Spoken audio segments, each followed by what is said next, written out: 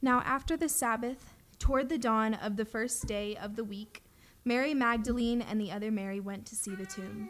And behold, there was a great earthquake, for an angel of the Lord descended from heaven and came and rolled back the stone and sat on it. His appearance was like lightning, and his clothing white as snow. And for fear of him the guards trembled and became like dead men. But the angel said to the women, "Do not be afraid, for I know that you seek Jesus, who is crucified. He is not here, for he is risen as he said. Come, see the place where he lay. Then go quickly and tell his disciples that he is risen from the dead, and behold, he is going before you to Galilee. There you will see him. See, I have told you." So they departed quickly from the tomb with fear and great joy, and ran to tell his disciples. And behold, Jesus met them and said, "Greetings." And they came up and took hold of his feet and worshipped him. Then Jesus said to them, "Do not be afraid. Go and tell my brothers to go to Galilee, and there they will see me." The grass withers and the flower fades, but the word of the Lord stands forever. Thanks be to God. Well, we are starting a new sermon series this morning. Okay. It's very hot today, so it's good. We're lively. No, it's all right. It's okay.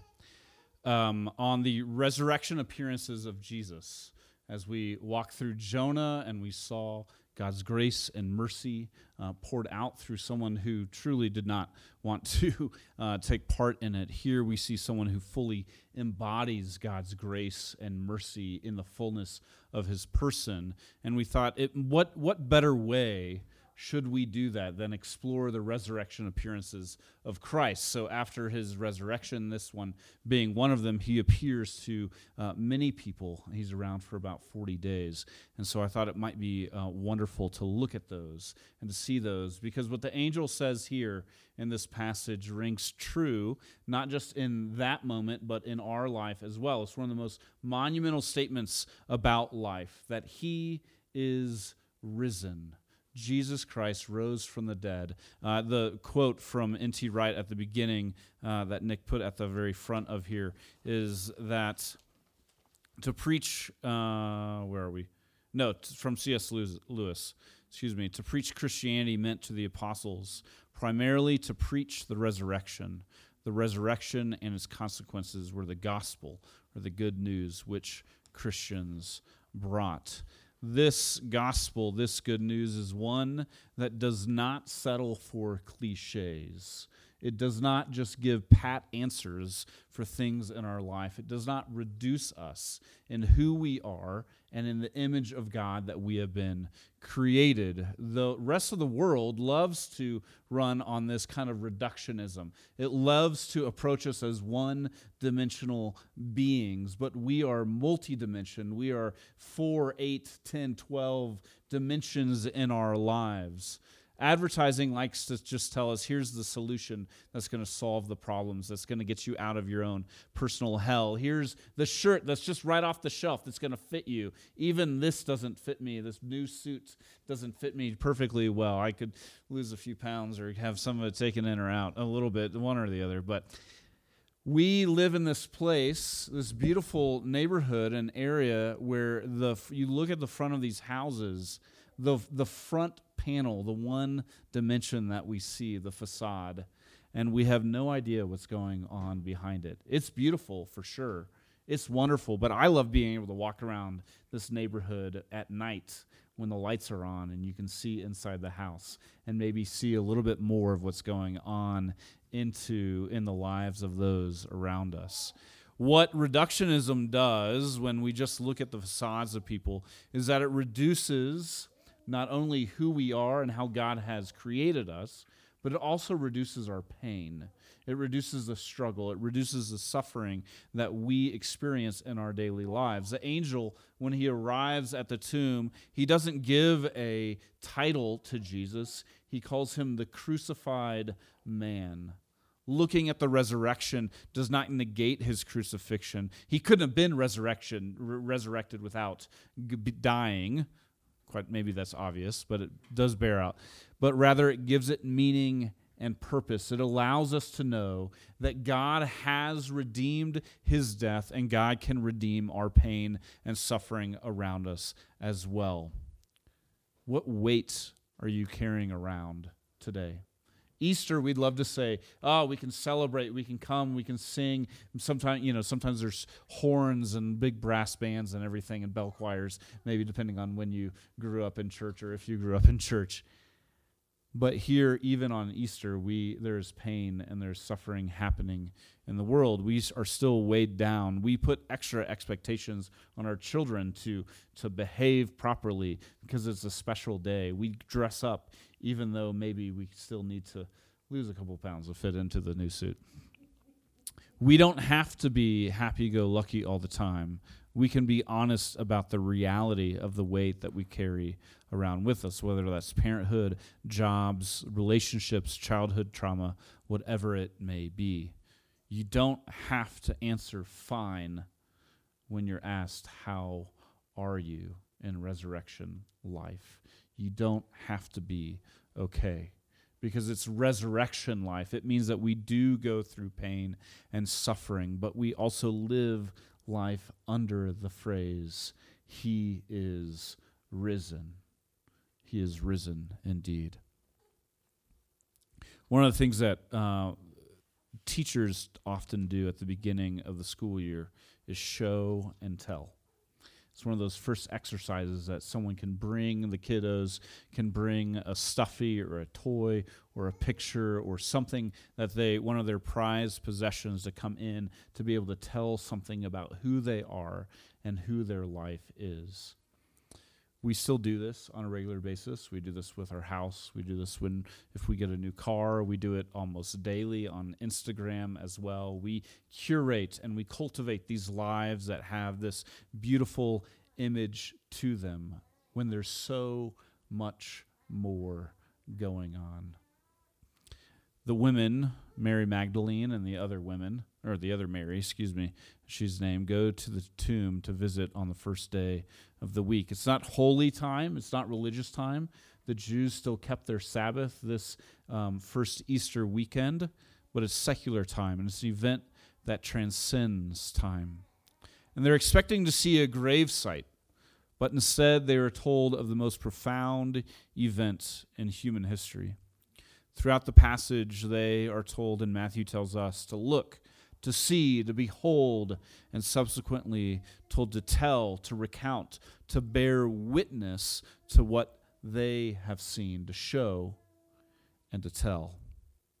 What is it that they have seen? What is it that they need to tell? Well, instead of encountering a grave, they find a shining angel, they find an empty tomb, and they find a risen Jesus Christ. In each of these moments, they are shown the resurrection life reality before them, and they're told to go and tell others about it as well. The shining angel is the first thing that they see. When Mary and Mary went to the tomb, they were not prepared for what they were about to encounter. The earth quaked, and an angel descended from heaven to roll back the stone and sat on it like a casual, just like hanging out, just an angel there. And Matthew describes his appearance as lightning, his clothing as white as snow. In contrast, we have these guards who were sent to make sure that Jesus' disciples wouldn't steal the body. They were there to guard the tomb, to guard the place of death. But instead, when they see this, they are turned to death. They are afraid for their lives. The irony here, Matthew is showing, is that their lives turn to death when they are protecting the place of death, and Jesus comes to life. The angel doesn't focus on the guards, though. He looks at the women and says, "Do not be afraid. You are seeking Jesus, the crucified man. He is not here, for he has risen, as he said." The angel comes as a messenger to tell the women of Jesus' resurrection. The interesting thing here is that Jesus is not given any special titles. As I said, he's not called the Son of Man. He's not called the Son of God. He's not called the King of Glory. None of these titles in which he either takes on or is given himself throughout the Gospels is given to him here. We would think that maybe it would be. Instead, he's called the crucified man. The angel does not gloss over his crucifixion. Instead, he announces three things about his resurrection. He says he is not here. This is a temporal statement. This is a physical statement. This is a physical resurrection that Jesus experiences. It's not a metaphor for something else. It's not a spiritual resurrection that he experienced. If it was spiritual, he would have said, he's here, he is everywhere. It would have been this very flowing, kind of comforting thing that kind of would, again, gloss over the pain of his resurrection. No, this is a bodily resurrection. He is not here. He is risen. This is one word in the Greek, agerthe. He has been raised. Agerthe. This is passive. This is not something that Jesus did himself, but it's something that the Spirit and the Father together worked their power to raise him from the death. It's past. It's an event that has happened, and death has been overthrown, and it's completed. Death no longer has a last word on life. A friend of mine wrote an essay about the pain that he has experienced at his wife's passing. And he sent it to me this week. He said, yeah, death still has a sting, but it doesn't have the last word anymore. We still face it, but no longer is it the last thing that we face. And then the angel says, as he said. The angel is taking what Jesus has said throughout his life and his ministry, and he's demonstrating the embodied truth of his life in his teaching, in his way of being. Christ embodies this. This is almost more of a tell and show. Jesus told the disciples what was going to happen, and then he showed what was going to happen as well. He demonstrated it through his death and resurrection. John Calvin, the reformer, said he came out of the tomb without witnesses so that the empty place might be the first sign that he was alive. The effects of something are the witness. Effects are often passive or something that happens to us. We don't often see the wind, but we can see the trees move because of it. When the temperature drops, we don't see the temperature dropping, but we certainly feel it. We experience it. There's a change, a pressure of weather. We can feel the pollen entering into our sinuses. Though I don't see it covering any cars yet, I can feel it. And as we were outside yesterday at an egg hunt, the amount of times I sneezed, you would have thought I was worried. You can't sneeze anymore. You can't cough anymore. But I was like over and over and over again. I couldn't do it. Or I'm going to the south this week, and I fear for the pollen that I'm going to encounter. There it will be seen and palpable, but here it's the effects of it are the witness of it to us. The passive nature of the power of the resurrection that raised Jesus from the dead means that you too can be raised from the dead. The truth of Jesus' resurrection is not that you have to do something to have this new life. It is something that is done to you. It is not your responsibility. It is not bootstrapped. It's not a smile on your face. It's not a facade that you live behind. But it is coming fully into the life that he has for you, that he pours out upon you. It is a God-enlivening revivification of your life. It does not matter how dead you are, God can raise you from the dead and give you new life. And it's his deepest desire to do that for you. That same Spirit, the Spirit of God who raised Jesus from the dead, breathes new life into you to give you a new heart, to give you new eyes, to give you new ears. And only He has the power to raise the dead, to turn our everyday lives, not just the sacred time, but all of time, into resurrection. Sometimes it takes 3 days. Sometimes it takes 3 years. Sometimes it takes 3 decades.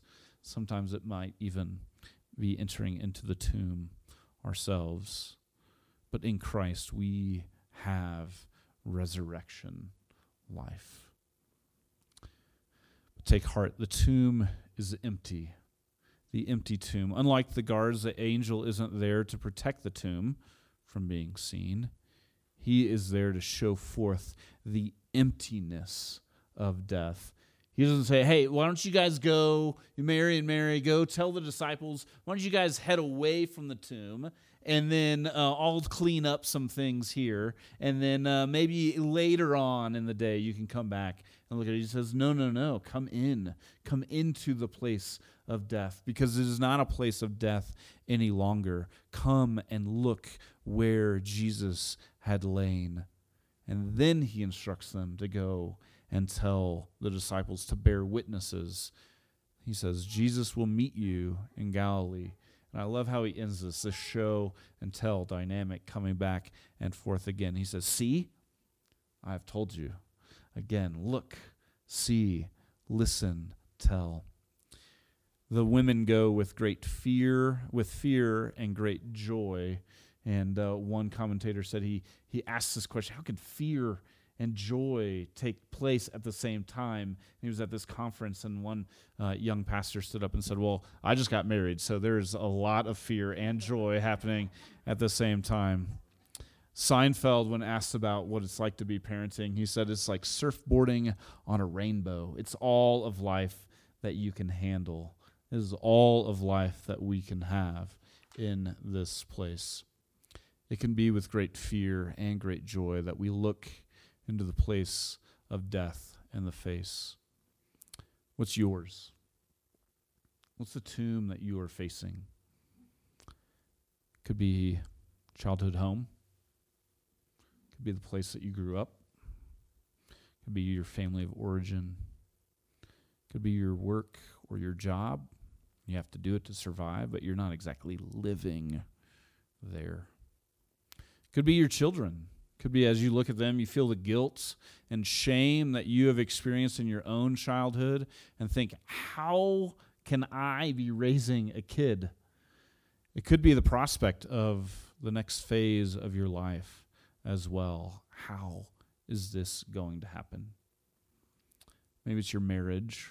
Maybe it's your lack of marriage. Maybe it's your desire for the place where life is supposed to be partnered and supported with, but instead it's a tomb. Maybe these are the exact places where God wants to meet you. My friend in his essay said, God was silent as he grieved. But as he began to, it wasn't a silence of where he was absent. It was a silence of his presence, allowing him to be there with him as he grieved the loss of his wife. Stanley Hauerwas says, resurrection, Jesus' resurrection, creates a life freed from the death that grips our everyday lives. St. Peter Chrysologus, he was like 1100s, I think, if I remember right. He said, the order of things has changed. The tomb devours death and not the dead. The house of death becomes a mansion of life. The tomb has become a womb. It's a place where hope is found despite the grief. It's a place where new life comes. The empty tomb tells us that there is no place where God's life-giving grace cannot work and where it will not go. The psalmists almost lament that there is no place that they can go to escape the God's presence. They can't even go to Sheol, the place of death itself. God is there.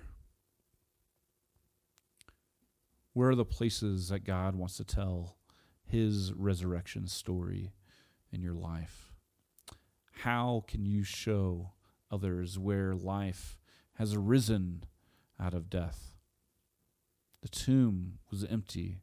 The place of death has now become the place of life.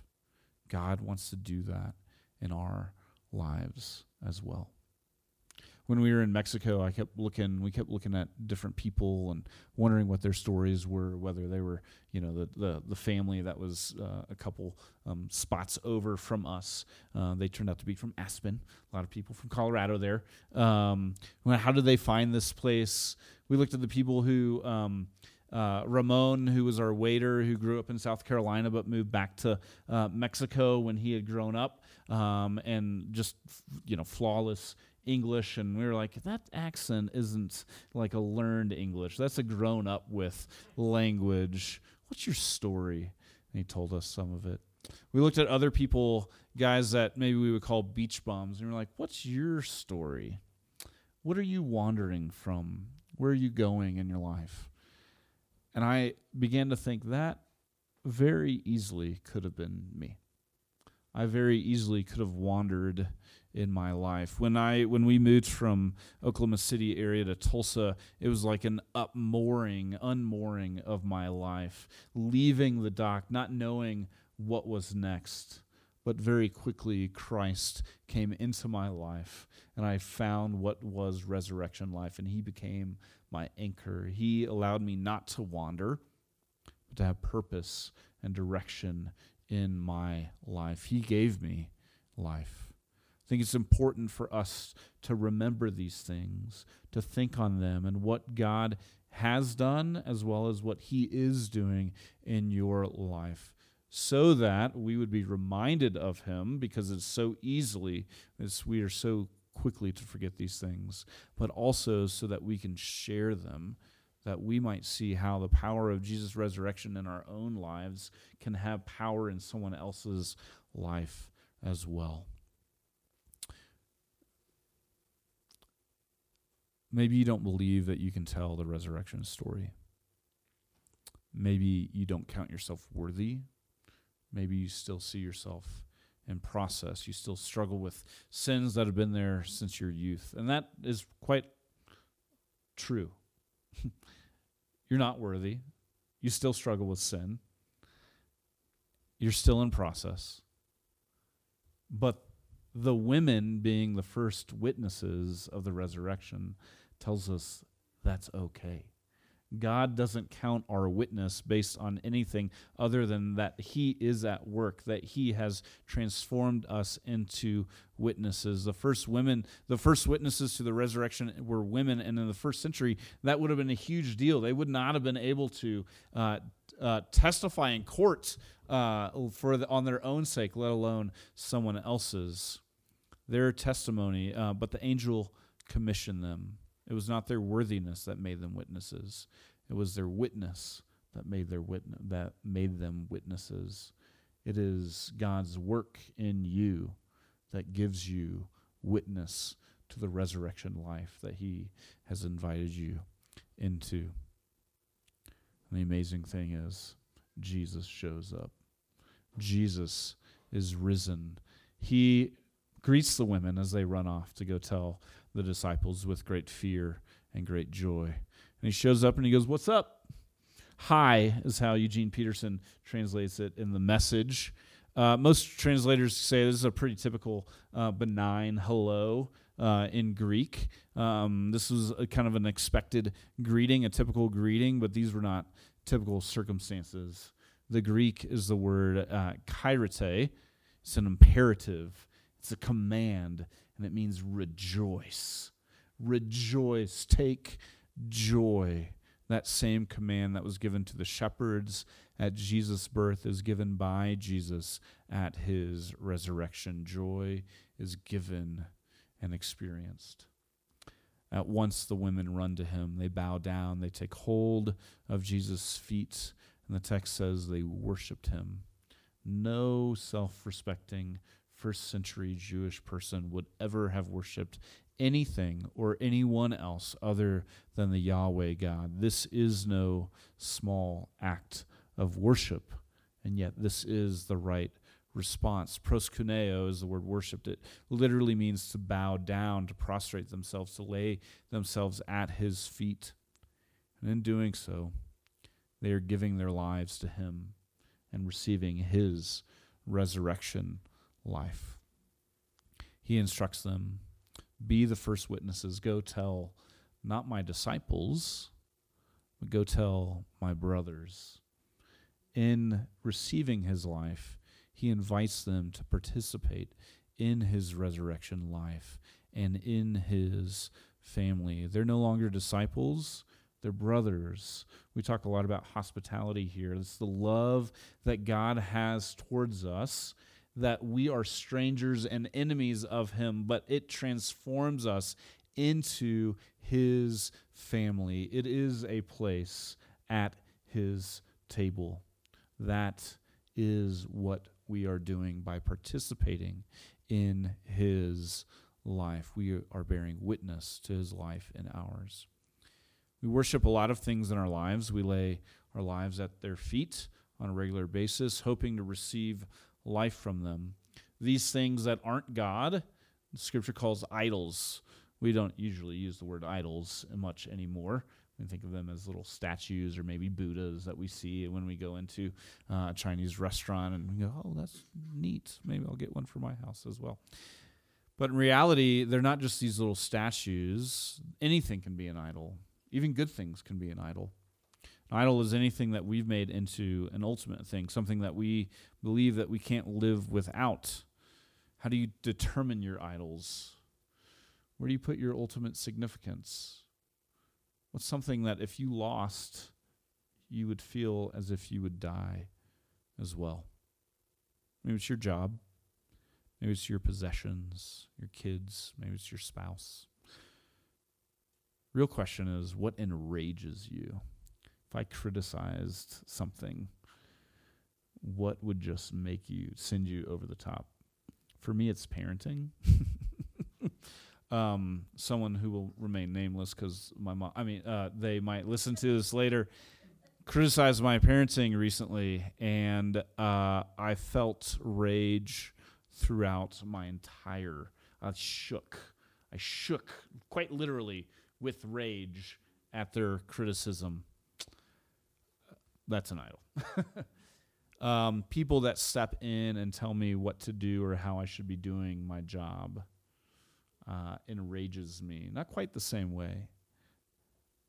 That's an idol. In that moment, I become blind with rage. I criticize them. Oh, they haven't done this. Oh, you weren't the perfect parent either. Oh, you know everything. Well, maybe I could learn something.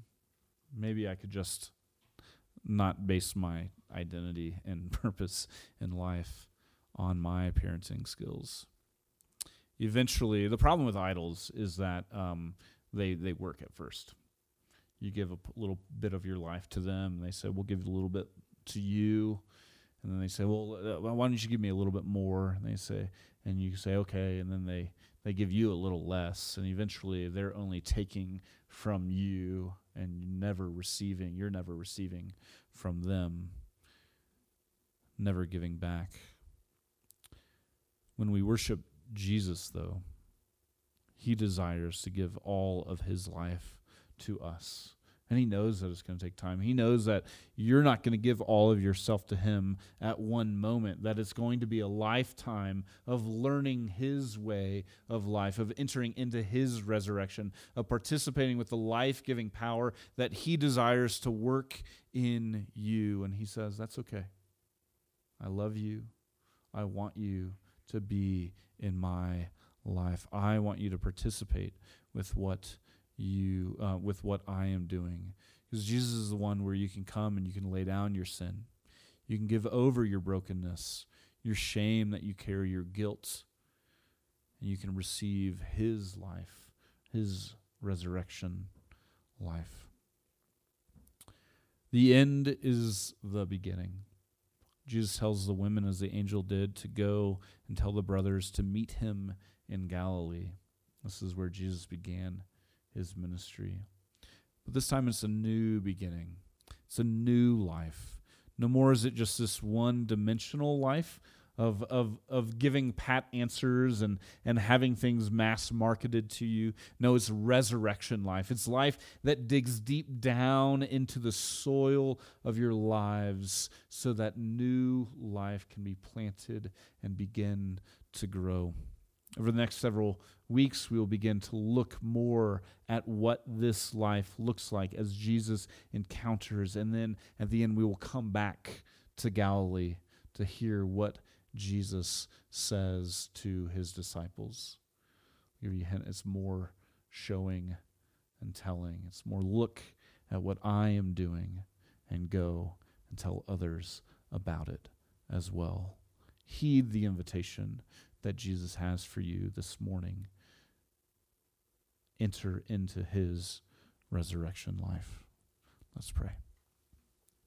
Father God, we are so grateful that you sent your Son so that we can know the depths of your grace and mercy and love, that you do not treat us just as one-dimensional beings, but you know the various ways in which we have been made to reflect your glory, your power, your image, your mercy, your love. Lord, give us eyes so that we can see it. Give us ears so that we can hear it. Give us mouths so that we can share the goodness that you are working in our lives with those you have placed around us. Use your Spirit, that same Spirit that raised Jesus from the dead, to raise our lives to new life as well. Resurrection life in you. In the name of the Father, and the Son, and the Holy Spirit. Amen.